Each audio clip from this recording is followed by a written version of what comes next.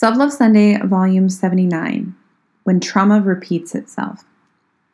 As we're settling into this quarantine, lockdown, stay-at-home, social distancing period, things started to feel vaguely familiar.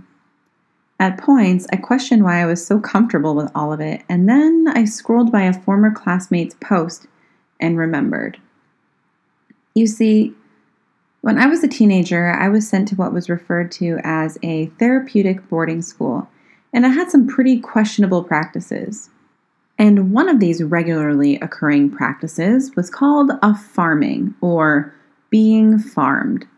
Since we lived in groups, an entire group could get farmed based on the actions of just one or two people, and we couldn't be unfarmed until we collectively got our shit together. When a group was farmed, they no longer had on-campus privileges. Rather than eat in the dining hall, we would bring a hot box to the back door and collect our food to take back to our dorm. We weren't allowed to communicate or even make eye contact with students outside of our group. We had to pack up the majority of our belongings, clothing, toiletries, tweezers, etc., and send it off to storage. We sat in meetings most of the day to discuss our feelings and had time set aside to do schoolwork. Besides food pickup, we really didn't leave our dorm. We weren't allowed to call our outside friends ever, and during a farming, we couldn't even talk to our parents. We didn't have games or Netflix.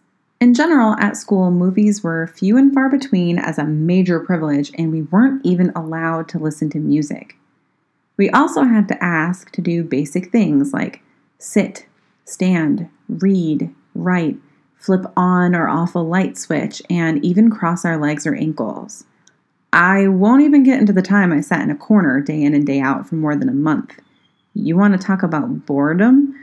I would stare at the divots in the concrete walls, and after a while, I could see what shapes, characters, and words they would form. So in this space, where we can't really leave our homes other than for essential reasons or keep our beauty game as strong, it just feels like, okay, I've been here before and I got through it. I have more now than I did then, so it's almost like a step up. But that's trauma. And a lot of us might feel similarly when past traumas show back up. Oddly comfortable. Oddly safe in an uncertain space because there's a familiarity in it. And I'm fortunate, or I suppose unfortunate enough to have a group of people that get it. And I guess that's where I am at right now. Sending you so much love, my friend.